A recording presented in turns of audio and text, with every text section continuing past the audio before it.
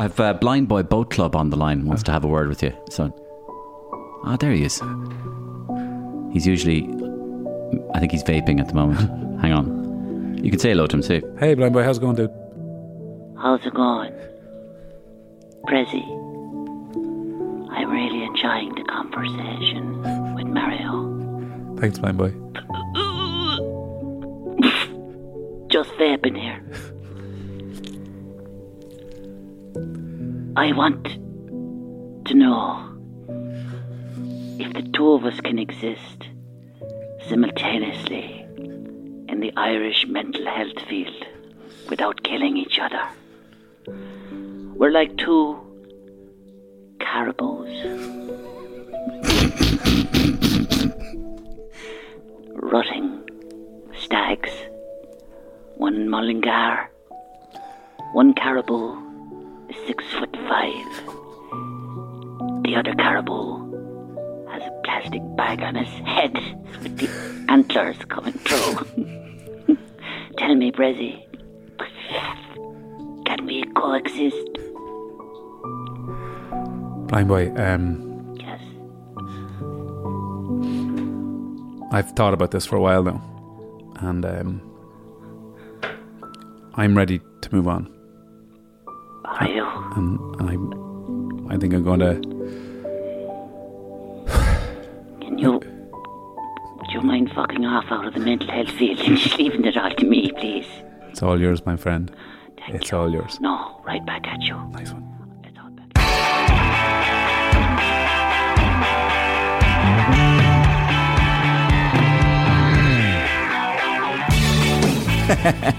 Well, as you can hear, the battle for the mindfulness podcast world is well and truly on. And as you can also hear, Niall Breslin, aka Bressie, was in great form and was a great sport throughout our chat together for the podcast. We got into areas that you might expect, like mindfulness and podcasting, but also some areas that you might not expect, like the psychology of colonialism, our shared love of Dolly Parton, and why I should get some therapy. I'm 40. I had my 40th birthday the same day as Kim Kardashian. And I remember sitting there, and she was in a What a private comparison. island. I know, she was in a private island. I was eating macaroni and cheese with my mum, and I actually felt a real sense of connection with my family. And I remember walking home that day from school, and the local shopkeeper looking at me with a big bruise over my eye and asked me what happened. I said I was eating skips in class. And he hit me and he said, you deserved it. The fucking shopkeeper said you deserved it. But I'm not sure they fully understand it. And even if you look at the events industry, which is where I was most frustrated, I think they need to stop watching Spinal Tap and thinking that's how the industry runs. Why would I take therapy? Because I feel You tell me. Exactly. You're already therapizing me. Yeah. No, I'm not. My chat with Bressie is on the way in just a few minutes' time here on the Mario Rosenstock podcast, which is supported, as always, by our good friends at Curry's PC World. And you're probably very aware that Curry's PC World stock a huge range of quality kitchen appliances, which can sometimes come in very handy when you're having a bit of a kitchen disaster. Oh, for God's sake, this thing is useless. Michael D., what are you doing? What does it look like I'm doing, woman? I'm cooking. Cooking for who? What? For who? For the King of Togo. The dignitaries. They're arriving this evening, the reception. But you've never even cooked so much as an egg in your life. Well, as indoor dining doesn't look as if it's going to happen for the next 50 years. I thought I'd learn. This blender is falling apart. That's not a blender, that's a coffee machine. What's this yoke? That's a food processor. You It's can't about cook. 100 years old, woman. Oh, it's on fire. The Rogan Josh, it's on fire. The cooker. Oh, the Relax. cooker's knackered. Sabina. Take it Sabine, easy. do something. Hello? Sabine. Is that Curry's PC World? Yes, I see you have a range of excellent kitchen appliances on sale at the moment. Sabine. Yes, it's Oris and Uachtaráin, Phoenix Park. May I give my compliments to the chef? Yes, I am the chef, Your Highness. Oh, really? Yes, I prepared everything myself with my own hand. Yes. The Rogan Josh is absolutely incredible. Well, Michael D has always been good with curries, haven't you, Michael D? Really? Yes, indeed, I have. Curry's PC World. Kitchen appliances fit for a king. And thanks again to Curry's for their ongoing support. Actually, I was nearly going up to Curry's myself because I was seeing if they were going to have one of those cold air fans, because I haven't been able to sleep in the last few days.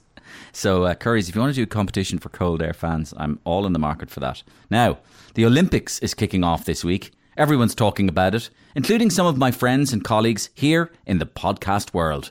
Let's take a listen.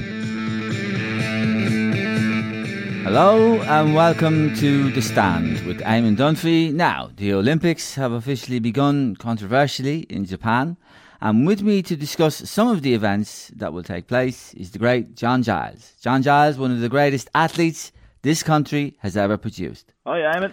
John, let's start with the 100 metres, shall we? Yeah. In your considered opinion, John, Yeah. who do you think could win the 100 metres? I think the fella that runs the fastest will win the 100 metres, Eamon. Yes. And why is that, John? Well, it stands to reason, Eamon. Yes. If you're faster than everyone else, then everyone else Yes. must be slower than you. So I'd be amazed, Eamon, if anyone beats the fella that runs the 100 metres in the fastest time. I'd be Yes. flabbergasted. Yes, I think that's incredibly perceptive, Yeah, John, yeah. as always. We're also joined by the great Paul Kimmage, How are you? one of the finest journalists this country has ever produced, maybe in Europe, maybe even the world. Paul, how do you see this Olympics, Paul?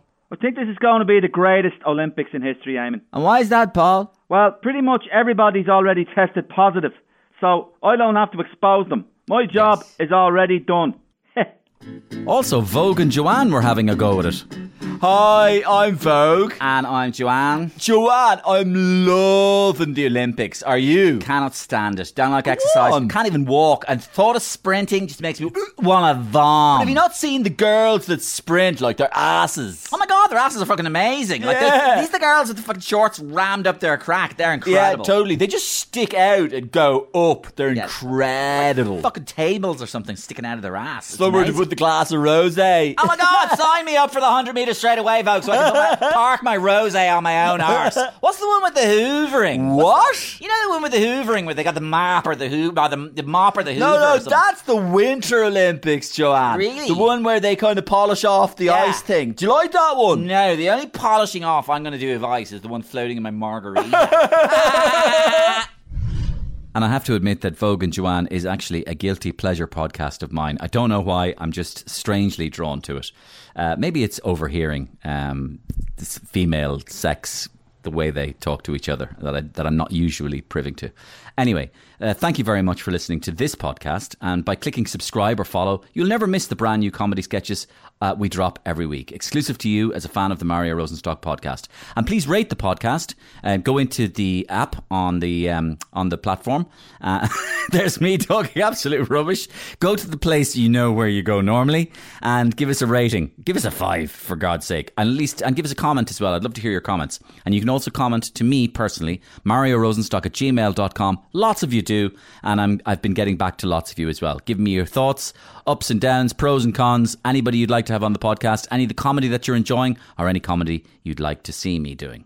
And now it's time to meet my special guest for this episode, Niall Breslin, aka Bressie, a successful musician, podcaster, author, speaker, spoken word, album purveyor, as I hear he's soon going to be doing, and so much more. So imagine how surprised I was when I heard a successful guy like he had awful trouble getting approved for a mortgage from a bank.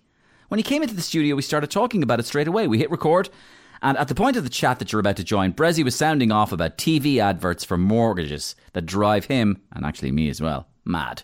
Enjoy the interview. Yeah, and like they need to feck off with those ads, like that make it look like it's this, like, you know, running through a park and go, I'm buying that gaff, yay! Let's go home and celebrate. The girl is running through the park. out She of it. sees the house, and he goes, "Did you see it?" Did you see it? I was like, how are you, like the whole thing, the whole mantra around housing. I interviewed Rory Hearn a few times, and I work with Rory, and you know, the one thing, I read his book House and Shock. I didn't want to read it because I find those kind of things, they almost upset me a little bit too much, because you're like, this seems almost like it's invented. And when he said it's policy driven, I kind of needed to understand what that meant, so I went and read the book. It is exactly what he says. This could have been prevented, and it's not like we didn't get a warning shot, and that's the strangest part of it. So in my case, like, I had the mortgage, and I like pretty difficult thing to try and get, and then You got mortgage approval. I got mortgage approval, and then they pulled it from me. It was just before the pandemic, and that was pulled, and they were like, you know, you work in the music industry, entertainment, it's gone. So I had to go through the whole process again, and I went home and moved in with my parents, who I was cocooning, for nearly 18 months in the pandemic. They think I was looking after them, but I really was just trying to save money for deposit. And that's what it was. And it was a process of, I looked in Mullingar, I looked in Dublin. I mean, Dublin is an absolute disaster zone to try and even think about it. I was going into houses that I knew were in shite and you had to do them up, which I have zero capacity to do. And I was going into the houses, and I mean, it was just like something from like people were going in like and going, I'll take it. Cash buyers. And I'm still waiting on potentially getting my mortgage pulled from under my feet. So the whole thing, I've worked my whole life for 20 years. I've saved. I've done everything I could. You know, it's not meant to be easy to get a house, but it should not be this difficult. And the whole thing, as Rory said, that really hit me was the fact that the policies that we've created have created this. Yeah. And I lived in London for 6 years where I was paying less rent than I was paying in Dublin. You lived in the centre of world capitalism. Exactly. They're brilliant at it over there. And that's, you know, in London I was paying about probably a third less on rent, even though I was closer to the city centre. Yeah. Than I was in Dublin. Exactly. So this is the epitome of health, dedication, and industry. The amount of things you do in your life. You know, we'll get around to this in a minute, but you do at least three different podcasts. Where is my mind? Wake up, wind down, Marathon Mind, which I'd like to talk to you about as well. Yeah, and you are a musician, the Blizzards. You're a mental health advocate. You're really well known. You were a professional rugby player. You're 6'5". You look amazing. You're not an alcoholic or a heroin addict or a, oh God forbid, anything addict really. Well, I like Dolly Parton. Who doesn't? Yeah, come on. Who doesn't? We discussed her before, actually. Yeah, we do. And yet you're there going, they took my approval away, I can't get a house. Yet the 693,000 worst accountant in Ireland can get a house. Do you know the funny thing about this? And this is the really interesting thing, Mario. Throughout the pandemic, I've been working on another thing around the creative industry. I've been in the creative industry 20 years, whether it's music, recording, podcasting, whatever it is. And what I started to realise when the pandemic hit is I'm not sure policymakers, decision makers and politicians are fully aware of what the creative industry actually is. I think they just see it as a nice thing that people do that's great to kind of throw around when they go abroad. Bit of crack. We have a great cultural system in our cultural components in Ireland. But I'm not sure they fully understand it. And even if you look at the events industry, which is where I was most frustrated, I think they need to stop watching Spinal Tap and thinking that's how the industry runs and that's the way the music industry is. The most skilled, incredible people I have ever worked with in my entire life, including professional sport, are events teams and events crews. They build cities and fields and nobody would trust them. You saw Have an Outside Summer, the first people they should have called were those guys. Yes. They know exactly how to do it. Yeah. So it was devastating seeing their whole... Not even industry, their sense of purpose. Yeah. They didn't have a sense of purpose. I have friends in this industry who are utterly broken because of this. And I don't think there's a full realisation of that. Now, Leo Varadkar can say, I can't wait for festivals to come back and all that kind of stuff. And neither can I, but who's going to run them? You know, we're lucky to have held on to what we have. I remember when Oxygen first happened years ago, we were playing it and somebody telling me at the time there was about 15% of the crew there were Irish and the rest were British because we had to bring them in because we didn't have the infrastructure we have now. Now any festival in Ireland's all Irish because that's what we've created and we've learned. So yeah, back to the mortgage thing, it's the idea that the creative industry is what gives our culture colour. And I don't think we fully valued it up until the pandemic. And I still think politically it's got a little bit of work to do. Yeah. And Mark was even saying, I mean, he put it very succinctly. He said, it's really important for a society to be able to think about itself. And that's what people in the creative industry do.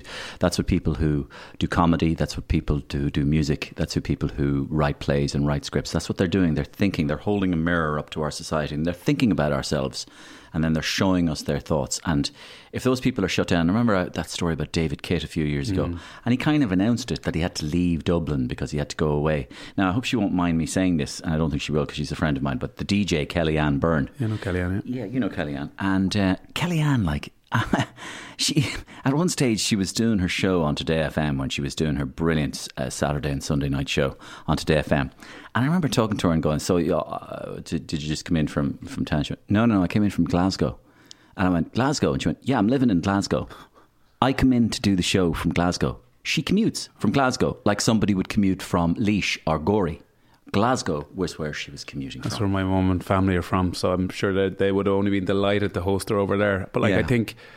I think that the reality is like, not everyone, like it's just, the industry is so important, and I think in the pandemic I got a hard awakening that I'm not sure it's valued the way it should be. Even the banks, even from the mortgage kind of things, going like, well, what's this? I was like, this is our industry, this is how we work. We don't have lovely cushy pensions and numbers. This is how we have to operate. This is the way we've always operated on. And at the height of me looking for the mortgage, I was working, I know everyone says 7 days a week, but I mean every second of every day working, trying to get to the point of like, how do I get these contracts, like with the likes of Spotify, with the podcast, to actually be able to do this and apply for these things. Because, you know, not having a home, and I've been living with my parents, you feel very unanchored. It's a very uneasy feeling with it. How has that been, by the way, living with your parents? Unbelievable. I mean, I know you said that you'd convinced them that you were taking care of them. Yeah, no, and also I think my mum, like, what an important thing to do. Like, I'm 40. I had my 40th birthday the same day as Kim Kardashian, and I remember sitting there, and she was in a What a private comparison. island. I know, she was in a private island. I was eating macaroni and cheese with my mum, and I actually felt a real sense of connection with my family. I was on Zoom. It was just at this. Actually, it was at the start of the really strict second lockdown, where, you know, everything was shut. Yeah. That day was my birthday. What a shit feckin'. And I remember sitting with them, and I had my family on Zoom, and they made me this print of Loch Oul, which is Lake in Mullingar, that I'm literally obsessed with, and I just felt very connected to them. I know it sounds a bit wanky, but I think it's not something you expect to do at 39, 40 years of age, to reconnect with your mum and dad like that. And I remember when Leo Varadkar called the cocooning, when he was saying like, this shit's getting very serious, lads. And I was sitting in the room with them, and like, they didn't already feel kind of vulnerable, being told you're super vulnerable, stay over there in the corner and let us get on with things. And I remember saying, I'm sticking with these, and I'm not, you know. And at that point I even did the ukulele rockdown. I just thought of people being told at the start of, I was shitting myself, and I'm, you know, healthy adult. I was thinking, what must have been felt like to tell a vulnerable person, you're really vulnerable and this is really dangerous. And I mean, I knew they had to do it and all, but I kind of looked at them, and I just felt a sense of, these are my mum and dad, but for the first time I saw them as vulnerable humans. And that was quite emotional. So is it fair to say then that over the 18 months that it kind of, that you learned new things about them, or that it brought you closer to them, or had you been kind of away from them for a good few years, and was it good to come back with them? And immensely close to them. Anyway, what I did find out, really surprisingly, we didn't fight once, which is even that kind of weird conflict, because I've this new kind of I've had this approach for the last few years of my life. I can't hide anything. I say it very openly, and if they were pissing me off, and I remember saying, we are going to piss each other off. Of course we are. I even said to me mates, it's okay to hate your kids for 5 minutes. It genuinely is okay to despise them for 5 minutes. It's not normal to feck people under a roof like this with this level of intensity and tell us we can't go anywhere, we can't act this way, or we can't connect, or we can't hug. And then my mum lost her brother. I'll never forget it. He got COVID. He died within 3 days or 4 days of COVID. And I was upstairs, and the text came through in the family WhatsApp that Uncle Johnny had passed away. And I went down, and she was just hanging up clothes. And I hugged her, like, what else can you do? And everybody was we were just in a state of utter shock. And then a week later at the funeral, which was was on YouTube. It was on YouTube, and it was a day like today, a stunning day. And I went out to Loughnane in Mullingar to go to the funeral. And I put the phone on a piece of rock, like, just to watch it. Yeah. And a guard came, and I was definitely outside my 5 kilometre radius at the time. And he asked me, oh, you know, are you, you know, he wasn't being an arsehole in any way. He was like, you know, are you around here? I said, actually, I'm just at my uncle's funeral. And he looked at me with the most human eyes I've ever seen. He went, this is fucking nuts, isn't it? I went, it really is. And he goes, is there anything I can do for you? I said, no. He goes, no bother. Do you need a lift? So that lovely connection and humanity, that's the stuff that came up very early in the pandemic. And then we started to piss it away. And then you can see it already. We're all trying to get back on our feet now. And we're like, right, all that stuff we kind of connected with and learned at the start of all this, that maybe life is more than just the bullshit that we get consumed by every day. And I really hope for that moment, are we going to hold on to this? And some of us have. I certainly have. And it's certainly shifted something in my brain and my consciousness. I mean, from having chatted to you a couple of times, I mean, it's clear more and more that you embrace this whole idea of how am I feeling? How are others feeling? There's a lot of empathy. There's a lot of emotional intelligence. And you're constantly using your emotionally intelligent muscle. You're developing the muscle. I mean, you already have good physical muscles. And you developed your emotionally intelligent muscle. I presume you've thought about this, but after a year and a half of this, one of the ways of looking at this whole year and a half is that sometimes I feel that as a community, we're all in a sense of a little bit of collective shock, that we're experiencing trauma as a community. If you were a human being, you'd go, I think you're a little traumatized. And I wonder what might be the upshot, or if you thought about that, of people for this period, do you think? Yeah, brilliant question, and a really important one, because the work that I do with A Lust for Life, the work that my partner does as a therapist, psychologist, the stuff that we see every single day, we are very quickly moving into this position where people are starting to pathologicalise what we've gone through, and they're going, let's put a label on this. You've got an anxiety. No, these are normal human reactions to an absolute utter shit show, where the very things that make us human were kind of taken away from us: connection, human contact, all these different things, interaction, community, all that stuff was, and understandably had to be removed from us. That is going to overwhelm us, get us distressed. It's going to have us screaming at birds out in the back garden. It's going to have us losing the plot from time to time. And it did it to me. It did it to everyone I know. There's nothing wrong with you. It's human. That's a really healthy, rational human response to a pandemic. So we need to remove this idea of rushing to go, there's something wrong with you. There's nothing fucking wrong with you. And I think that's really important. It hit everybody, and there's a real shared humanity in that. But the other thing I say to people is, a lot of the narrative I'm seeing around media now is that this was a lost period of time. No one wanted to be locked in, and nobody liked it. But it's not a lost time. We've built a lived experience. You're not going to read that in some bullshit guru or inspirational meme. You're not going to learn that in some course or book. That's lived experience. And in the words of Elton John, we're still standing. So surely we're a little bit tougher than we might have gave ourselves credit for. And if I told any of you guys 20 months ago this was what's going to happen, every one of you said, not a chance could I do that. But you did. So that's real resilience. That's psychological flexibility is what they call in kind of psychology. And I think we need to take a little bit of stock with that and go, well, feck it, like this was devastatingly difficult, but we were able to handle it. And it might have took us down a couple of times, but we were able to handle it. And that's really important. And like a lot of the training I did in my studies was around Buddhism, and no one wants to talk about Buddhism because we're terrified of spirituality, because we associate it with religion in a country that use religion to abuse us and to constantly, like institutions to constantly piss all over everything they stood for. So I think we have a really worrying relationship with spirituality in this country. Whereas Buddhism would say, and this is why I think it's really important, Buddhism says that happiness is fleeting, like pleasant feelings are fleeting, like the shit you get, like your nice car and stuff. It's fleeting. It feels good for a bit. But what brings sustainable happiness? Where do we get that? And I truly believe sustainable happiness happens in human connection. I believe it happens in strong conversations and community. I didn't always think that way. I genuinely didn't, because I had all that. Like I went through that period of going, like, what do I want? And then here's the one thing that I didn't know, Mario, and I don't think most people do. I hadn't a fucking clue what my values were. Didn't know what I stood for. I just stood for what everyone told me I should stand for. And I think that's what happens. I think you've hit the nail on the head there. I think most people don't. I think a lot of us don't. And a lot of us might know one or two, but maybe fundamental core things about ourselves, maybe, if we're lucky. Some of us maybe don't know at the beginning, maybe take a while to find it. A lot of us don't know it at all. I think you're dead right. I got mine through therapy, and I mean, not something I wanted to do, like, but I kind of realised I didn't have a clue what I stand for. And here's the thing, what happens with the reason religion Isn't works. it gas here, just two Irish men talking about therapy? Oh no, hilarious. It is hilarious, because I mean, it's something that, like, I've talked to more and more people about, but the idea that therapy is still a kind of a funny word in Ireland. And it's a very interesting concept. Yeah, my mate thinks, I always ask my mates around. I've been in therapy years, and I'm very open about it. It was the one thing that got me back on my kind of feet. And I say to my mates, what do you think therapy are? He says, is that when they show you pictures and you say what you see? And I'm like, well, dude, if you're at that level, you're a bit further on than I thought you were. But I think for therapy, when I started establishing values, I was doing a thing called acceptance commitment therapy, really effective form of therapy, third wave psychotherapy. And I really realise I have no idea what I stand for. And that is why religion works. Because what happened in Ireland after colonialism, where we were looked down upon, I was listening to a podcast on the way here about the kind of the background to colonialism, I understand it, but I really want to get into the depths of the psychology and sociology, what that would do to to our generations.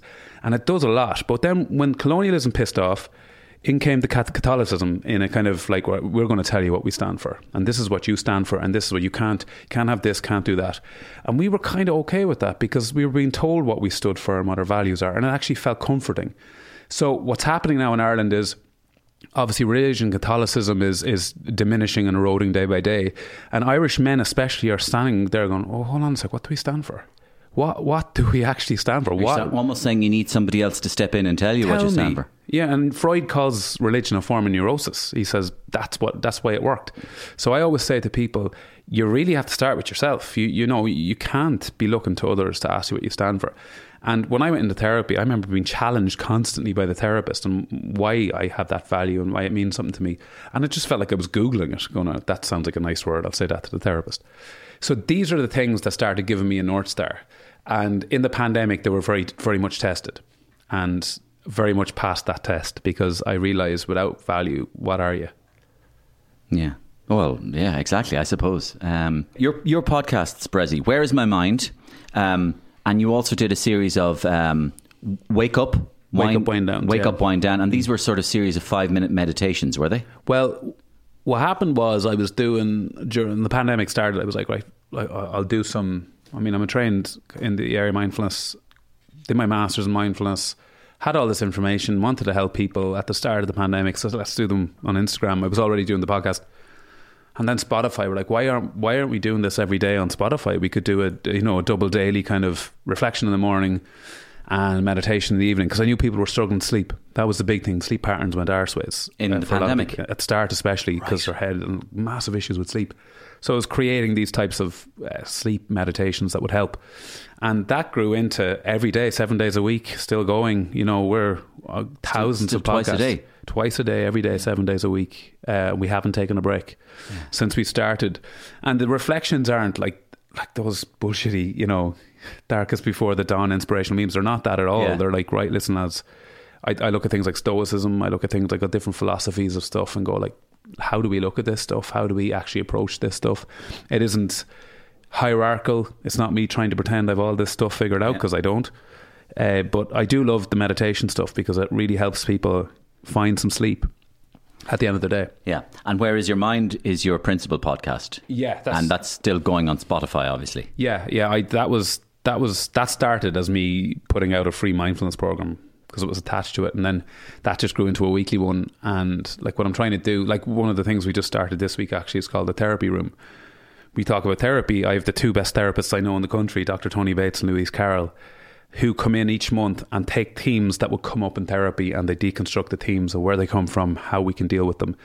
And it's funny when you break it all down, most people's issues come from generally about 4 or 5 different things that might have happened, whether it's trauma, whether it's attachment, so these guys take it and basically give you understanding of the fact that you're not losing your mind. Maybe, these are things you've just dealt with, and we can talk through them. Okay, actually, this is interesting, right? Because I've been beating around the bush on this before. I thought, I want to take therapy. Mm-hmm. Right? Now, I've never really told many people that, but I want to take therapy. I'm sick of this pissing around. Yeah. I want to take therapy. Mm-hmm. What is it? What? So, first thing I will say around therapy is... Why would I take therapy? Because I feel You tell me. Exactly. You're already therapizing me. Yeah. No, I'm not. But here's the thing, right? I'll tell you where my therapy started. So if you had a physical ailment, you wouldn't do the same thing for that. You have different treatments for different physical. There's many forms of therapy, many different types of therapy that work for certain things. That's the first thing we got to talk about. This belief that therapy is just this thing where you come in and sit in a chair and you just... There's structure to a lot of therapists, whether it's cognitive behavioural therapy, acceptance... Okay, sorry, I'll jump in on your answer then. Sorry, I want... of course I must want to take therapy for a reason. Okay, of course. Because I believe there's something wrong with me. Yeah.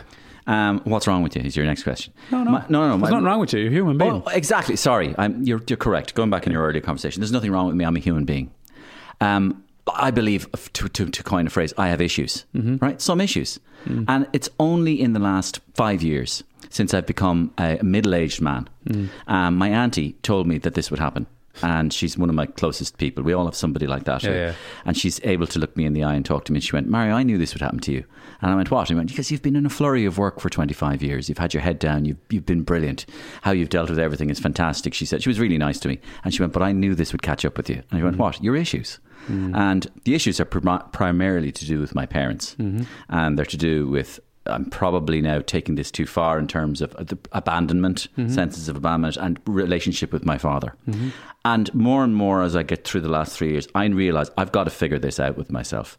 And so I guess I'm saying to you, is that something that therapy might be able to help me with? Absolutely. So very similar in my situation. Now, very clearly here, my background as a mindfulness therapist and teacher.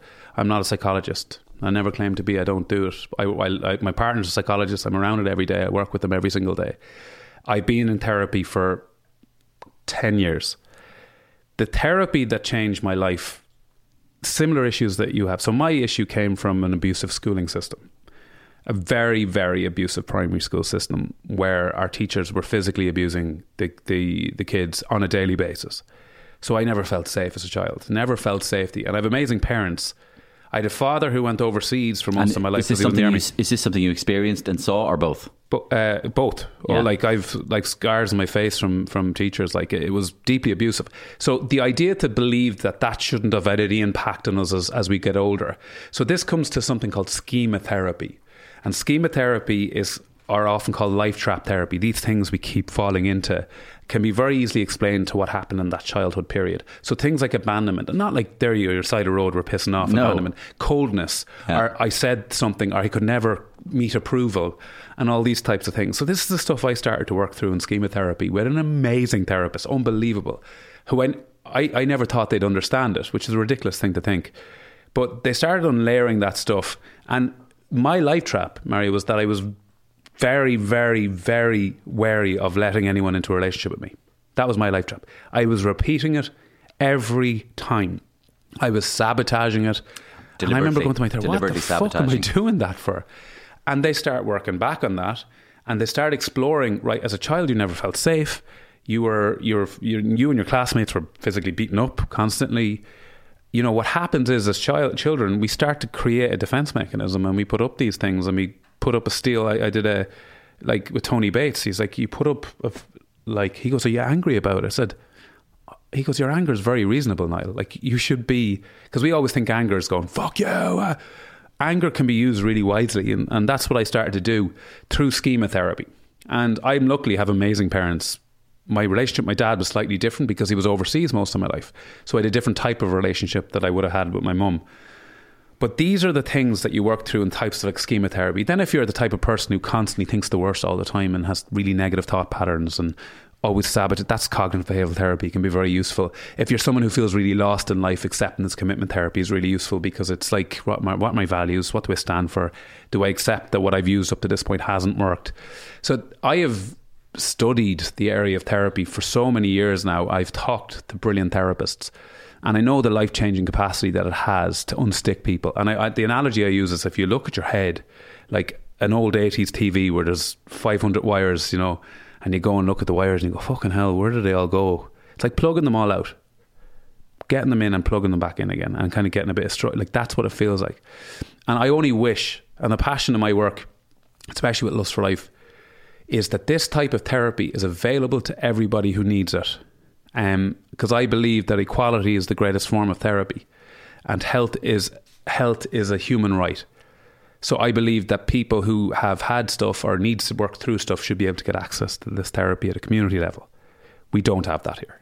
So we have a biomedical model, and that is essentially, what is used mostly. We do have amazing psychologists, but they're unbelievably overworked, under-resourced. So that's the fight we're in here. Therapy helps. It detangles stuff. It helps you make sense of your life traps, of, maybe, and it doesn't have to be something really traumatic. No. It could have just been that one thing that one person said to you that one day that has destroyed your self-confidence and your self-esteem. And you hold on to that, depending on who it was, the time it was. The other thing that happened to me is I went to Israel as a 13-year-old. I definitely feel there was a form of post-traumatic stress, because there was peace in the Middle East for 15 years until the fucking day the Bressons landed in Tel Aviv and the 9-day war started. And we drove up into the middle of it. That was your family and yourself, 9-day right, war? No, that was us, yeah. And that was the Fought start with you of- for 9 days now. Yeah, ceasefire called by end of Breslin. Yeah. But yeah, we drove up into it and we were safe because the Israeli army are like they go on about this, that and the other, but they're the most protected, like the most highly skilled army in the world. But we were, listen, my dad driving up into the middle of it and windows shaking and from shells dropping just up the road. So I realised at that point there's more to life than Mullingar and it was terrifying. Yeah, but thanks for the tip on the therapy and the explanation of the different types of therapy. And I'm going to bloody well do it. I'm telling you, I just want to unstick. You used, that's a really nice little detangle it a little bit. Detangle, yeah. Untangle, unstick. That's nice. Yeah, because I think that at some stage in your life you just got to go. I want to make sense of all this now. Yeah, and there's nothing wrong. This Not is at the thing. all. We've created the perception that, oh my God, I have to be utterly broken. No, sometimes it's nice to make sense of things and understand them, why you behaved the way you did and why you certainly in certain situations I always do the same thing. Yes. That really is what I wanted to know. Why do, and it was relationships that really were my problem. That was the one all the time. And I never had, people said you'd like a panic disorder and panic attacks all my life. I could make sense of that because I was a hypervigilant child that was always concerned I was going to be hit for some reason. I remember being punched in the face for eating in class, like that type of stuff. That never left me. And I remember walking home that day from school and the local shopkeeper looking at me I've said this before, with a big bruise over my eye and asked me what happened. I said I was eating skips in class. Skips are just irresistible. You couldn't stop them. They melt in your mouth.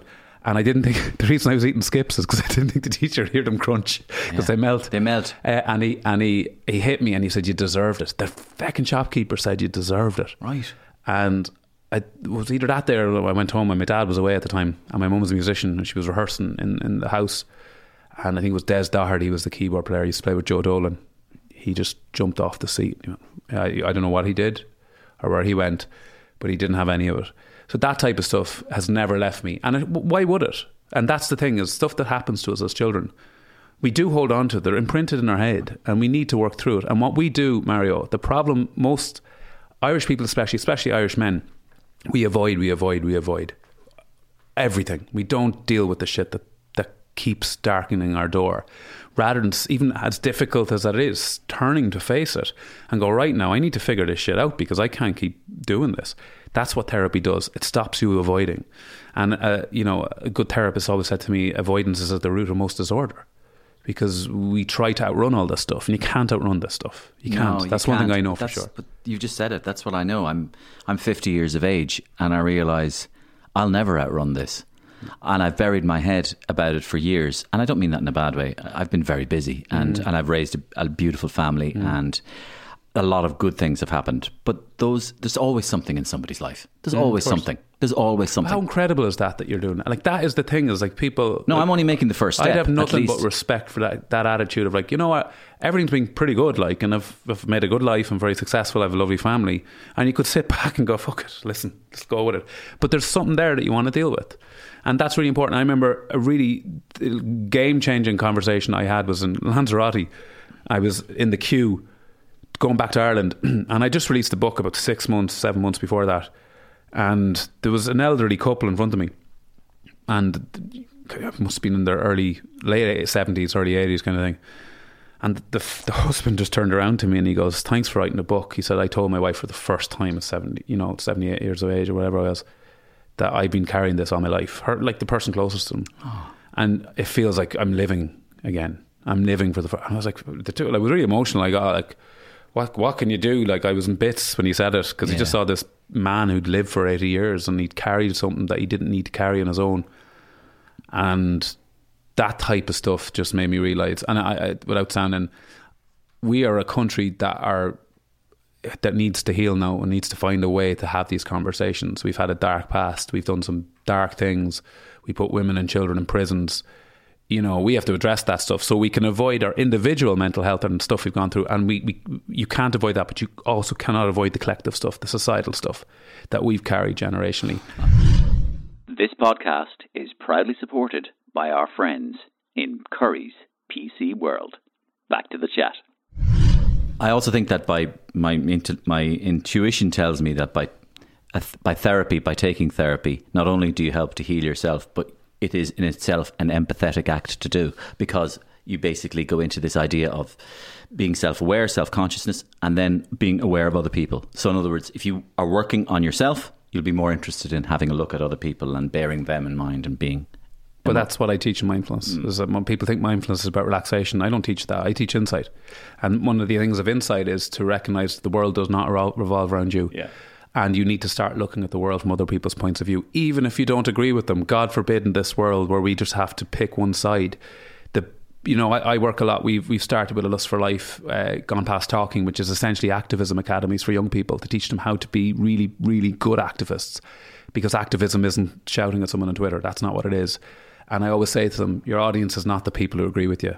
It's the people that don't agree with you. And if you keep cancelling them, you're never going to change their mind. Yeah, good point. And that's what we got to do. You think marriage equality happened overnight in this country? That was 15, 16 years of incredible work from men like people like Noel Whelan and Neville Smith.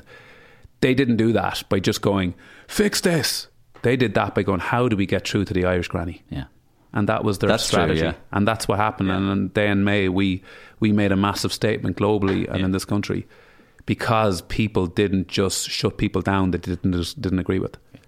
The last 18 months, getting through the pandemic, I know music is really important to you. I know the kinetic feeling of music, the just music in your head, hearing music is really important to you. What kind of music got you through the pandemic? You mentioned Dolly Parton there, and so we have that in common. I absolutely love Dolly Parton. What is it about her? Did you see the Instagram she put up yesterday about her husband? No, not yesterday. No. It's just like she's dressed in like a bunny suit and she's just like going her husband, and it was like she's acting like she's just like 18 years of age, and there's not a shite that she give. I just love it. I just wish there was I don't know, I'd love to like properly see her psychoanalyze. Why is she just this glorious? But people don't realise about Dolly Parton is she's a terrifyingly amazing musician. Oh, that's right, yeah. So I think I shared this with you before about writing Jolene and I Will Always Love You in the same day. Yeah. I always think if Jolene's name was Margaret, what would have happened? I think about Not that much. way too much, because syllables are just such a thing in songwriting. But sure, there she is. I have her here, and it's I Will Always Love You, Islands in the Stream, Jesus, with her and Kenny Rogers. I'd say that was most financially productive. You talk about the royalty checks. I'd say that day was the most financially rewarding day of any musician ever. Yeah. If you think about the royalties, that would so have probably she used to send a Christmas card to Whitney every year. But Islands in the Stream, I love. There's a video of Kenny coming out. Kenny's in his tux and his beautiful white beard, and he's there.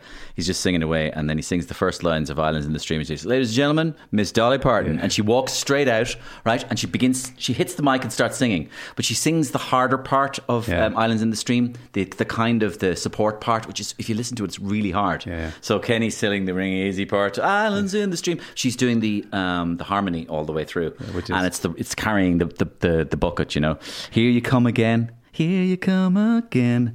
Love is like a butterfly. That's a tune now. Oh, isn't it? Oh, it's just Love is like a butterfly. Beautiful. 9 to 5. Fucking amazing tune. 9 to 5. I used to always think there was an ad I know years it's ago. a cliche, but it's talk about understanding the emancipation and the drudgery that women were faced with. You know, all these women at typewriters with the fella with the mustache who just wants to climb up the ladder. But I thinking about it, especially in a like probably her fan base in America would have been a bit more conservative, Republican kind of initially with the music, country music generally. But I for me, music, what I have been listening to is two things that really stood out for me in the pandemic is audio, podcasting and radio became really important to me. It did. And everybody, Bressie, what we're doing right now has become part of people's lives. Yeah. That they have become interested in this medium. But even I think radio was so important to me. And I mean, I'm saying it like with you, like I mean this, I don't mean this in some, I don't do that bullshit, but like every now and again you'd have a sketch and I was like, it was so important. One of the things I talk about in my work is even my therapist said it calls it vitamin playfulness. We need a bit of boldness, we need a bit of messing, we need to be mischievous. It is actually good for our brains and our psychology. I try and imagine myself as a chimp. I am a chimp just throwing little sticks in the air, and I always try to, if I'm ever talking to people about stuff like this, I always say that the real spirit of creativity is in play. Oh yeah, playfulness. Yeah. When we try to put ourselves into a position where it's work, it starts going wrong. Oh yeah. When we play, it goes right, and you make exponential gains in your creativity. But you look at the two best people to look at if you want to learn about just how to approach life are dogs and kids. They just don't give. Like, a dog shits in the pat and you clean it up, and it's just like, this is my life, and they're playful. They just have the crack. Kids just see the world. Every day is just amazing. Their hands are the most amazing scientific discovery since penicillin, and it's this type of attitude that I love. And I think what's happened in the pandemic is because it's been so intense for all of us, it's been so painful for a lot of us, that we almost feel guilty to laugh and have fun and to have those bits. So I believe comedy, I think satire is having a difficult time because it's very hard to do that with the world at the moment because the world is so messed up. But I do believe comedy is, as I said already, is the vehicle that has allowed us approach what has been probably, for most of us, one of the most difficult periods of our life. Just finishing on Dolly Parton there for a minute, and empathy, right, and forgiving people and moving on and detangling and all that sort of stuff. When she wrote "I Will Always Love You," right, she wrote it about her manager. Okay, the guy who had bossed her, the guy who owned her, and she was almost indentured to. That he had the television show, he started her, she became famous through his television show, and she says, "I want to leave," and he says, "You can't leave me," and she says, "I'm leaving. I'm going out on my own. I have work I need to do," and he says, "Okay, well, I'm not allowing you to leave," and she went off and she wrote "I Will Always Love You" that day or that morning or whatever, and she came back the next day and she played it for him, and he said, "Okay, you can go." Wow. And because what he heard was somebody who wasn't saying "fuck you, I want to leave you." Yeah. She went, "I will always love you." Yeah. So this guy who was hurting her, she wrote a song about loving him, and that's pure. And he talked Buddhism and forgiveness and stoicism. When I think of Dolly, I think something stoic in her. There's something stoic going on somewhere. Big time. And she wrote a song about loving him, and he let her go. He couldn't. He had no choice. He just let her go, and he went. I think he said, "Can I have half the profits or something?" As well. She said, "It's a grind, but you can go. You can go." Yeah, but that's emotional intelligence. That's stuff. And this type of stuff that we believe, you either have it, you don't. No, you can teach this stuff. You can teach people to understand, especially at an early age. That's why I've always had so much interest, and that's where I'm probably going to further my studies, is working with younger children, where they're in that sponge stage of their life where everything they see and hear is just being imprinted onto them, and they're absorbing it. And that's why, for example, something like homelessness with kids is it's far bigger than we think. This is with them forever, so I do think that that period in a child's life needs to be where you can teach them those incredibly important tools. A couple of odds and ends to clean up here, Bressie. I had a couple of little questions for you that we sent you on email, and one of your go-to comedies you talked about? Peep Show. Yeah, it's dark. I love darkness. I love I really, the stuff, because I think as this world has got so difficult to say anything, and what I love about Peep Show, it's saying all the stuff that most people are thinking, but they're, you can't do it, and it's just world-class comedy writing. It's just on another level, and it's heartbreaking they're not doing it anymore. But I think it's just a brilliant comedic cleverness, and it even now when I watch it back, I just find myself, there's just gold lines. Was that line I said to Patrick that I just remember listening, who thought of that? And he just had unprotected sex with a girl, and he was worried that she was going to get pregnant, and he goes, "Sperm is kind of like a fiver, you can't ask for it back." How did he write that? And it's just, and there's three of those gold, I know, it's 3 golden nuggets in every show, and I just find myself just going, that's just, and Jeremy's rampant narcissism, which is probably quite normal nowadays, because narcissism's become kind of the great kind of, it's, I suppose, whatever way you want to call it, it's become immensely normalised in the modern world. Well, our so-called leaders in the world are some of the principal narcissists in the world. Yeah, they're golden at it, yeah. And I think that's look, that's the thing about politics. I always say this about politics in Ireland. I want to love our politicians. I want to be proud of them. I don't like giving out about it all the time. It doesn't give me any pleasure to do it. you know. But I do think it's about the preservation of power, unfortunately. Oh, it is, yeah. David Mitchell, I love David Mitchell. Yeah. I love the way I love his deadpan delivery of stuff like this.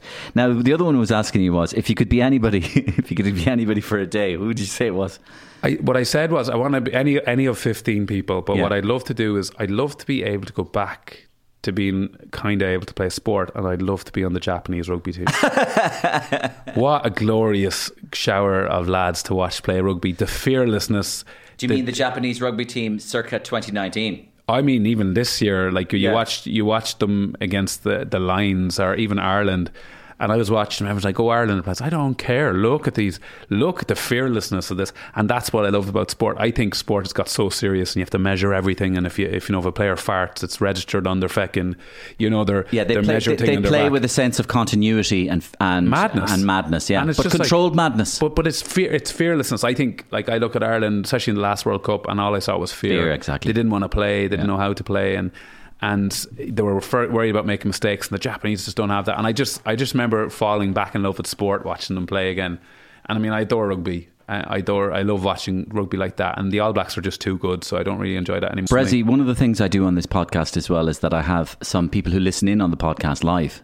I heard that, yeah. We have them listening in live. So basically they listen to the conversation. They've been listening now for 3/4 of an hour, and then we have them on the line to ask you some questions. Are you prepared to accept some questions? Absolutely, yeah. I've Blind Boy Boat Club on the line, wants to have a word with you. So, there he is. He's usually, I think he's vaping at the moment. Hang on. You can say hello to him, too. Hey, Blind Boy, how's it going, dude? How's it going?